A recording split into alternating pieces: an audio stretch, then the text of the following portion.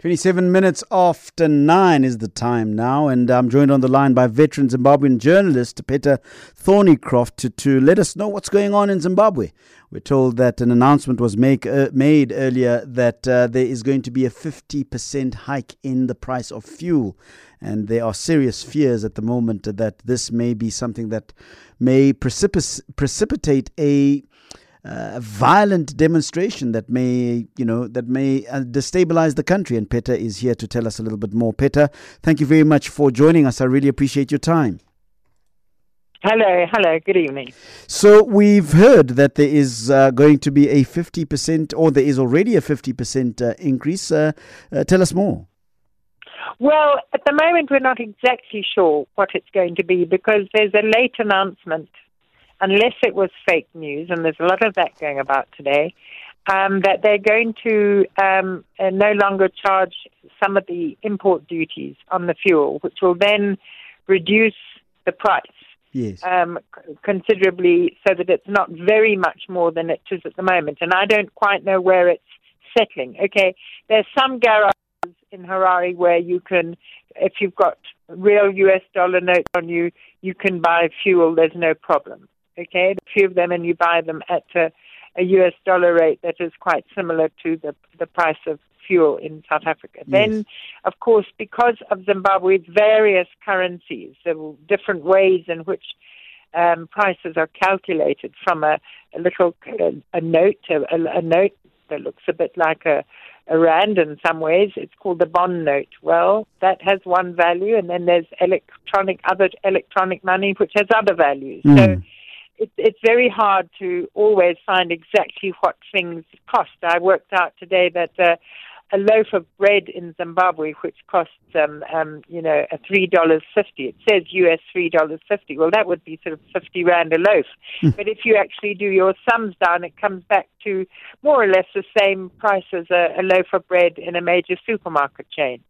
So you've got to be quite nifty with your fingers and your calculators there in your head to know what you're actually paying for stuff, unless you are paying in straight US dollars, which is the preferred currency. You can pay in rands if you like as well. Yes. And they have to do a calculation. But so, I mean, this is on the way towards a moment when these other currencies disappear, and finally the economy goes back to the retail sector, at least anyway, into US dollars, although some would like it to go to rands. Now, it was like that in US dollars from when the US dollar was adopted. After they abandoned the Zimbabwe dollar, they went into US dollars from 2009 to 2013, and that was quite stable. And then, after the elections, when ZANU-PF came back into power in 2013 and didn't reduce its spending, and that the budget was exceeded and carried on spending, you saw what happened. The US dollars just started running out. And Zimbabwe does not have a robust economy. It doesn't export enough to cover its imports. And then the money runs out. I mean, the money ran out in 2008. It literally ran out. The banks were empty. You couldn't get any cash. So it's a very, very precarious situation. It sounds so indeed, Peta. Just back to the fuel sort of shortage crisis. What is the word from government or government officials? And what is the reason for the shortage of fuel? Is it because there's no money to buy it? Is it what are the reasons, the stated reasons for the shortage of fuel at the moment? And what is government saying about the situation? The reason for the shortage of fuel is they haven't got enough foreign currency to buy it. Yeah. So they're in massive fuel queues. So the garages that are being paid in US dollars, they can go to the central depots where the fuel is held, until you pay for it in US dollars, and they can get fuel. But if you're paying in one of the other currencies, you just have to wait your turn, and so there are massive fuel queues all over the country, everywhere. So really there is a crisis of trust for all of the other currencies except the US dollar? Yes. Absolutely, a crisis of trust and a changing, and the rates, the black market rate, Yes. is, it's not, that is changing. It's gone from 2 to 1 for a few months ago now. Yesterday it was at 6 to 1, and then it settled back a bit this afternoon. It settled back a bit. So, yeah. So as I said, if you look at your... And I imagine all of these cues that you're describing to us have the potential, obviously, of destabilizing the country as people get more and more frustrated by not getting fuel. We're getting reports here that there is now a serious fear that there could be another popular uprising. Is this true?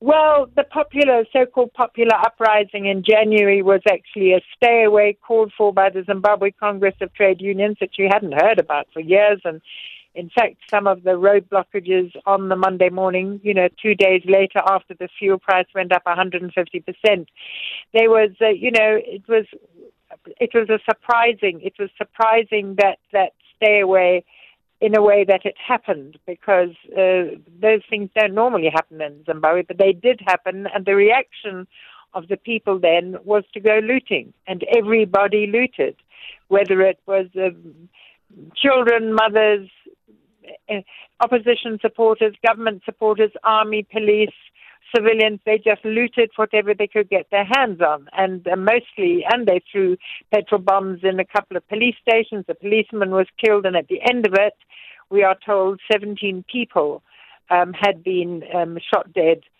by, we presume, members of the army. But surprisingly, the police have not followed that up. If you phone them and you say, well, you've got 17 dead bodies according to human rights groups, have you, opened up 17 murder cases? No, they haven't. They haven't done that. So what is government saying about what seems to be a looming crisis that's motivated by this shortage in fuel, that's motivated by this currency crisis that you seem to be having in Zimbabwe? What is government's official position about all of this? Government's official position is, in the state media, which they control, is that everything is, in fact, it may look bad, but everything is getting better, and investment is going to come, and they're going to turn their economy around. This is not a new problem. This was all predictable. From 2014, what is happening today, it was predictable then because they didn't cut their spending. They have cut their spending in the last year or so, but I'm afraid to say it is, they don't export enough to cover their imports. They just don't. And this week I found out that the price of tobacco, which is one of the three main export earners, has dropped 38% since last year. So this is going to get worse. Zimbabwe does not have enough foreign currency to buy the imports it needs to keep the country going. And where is this going to go? I have no idea. Are there going to be demonstrations? Well, there is already social unrest. There is already social unrest. People can't get to work, or they can't get to town because they can't afford the transport costs.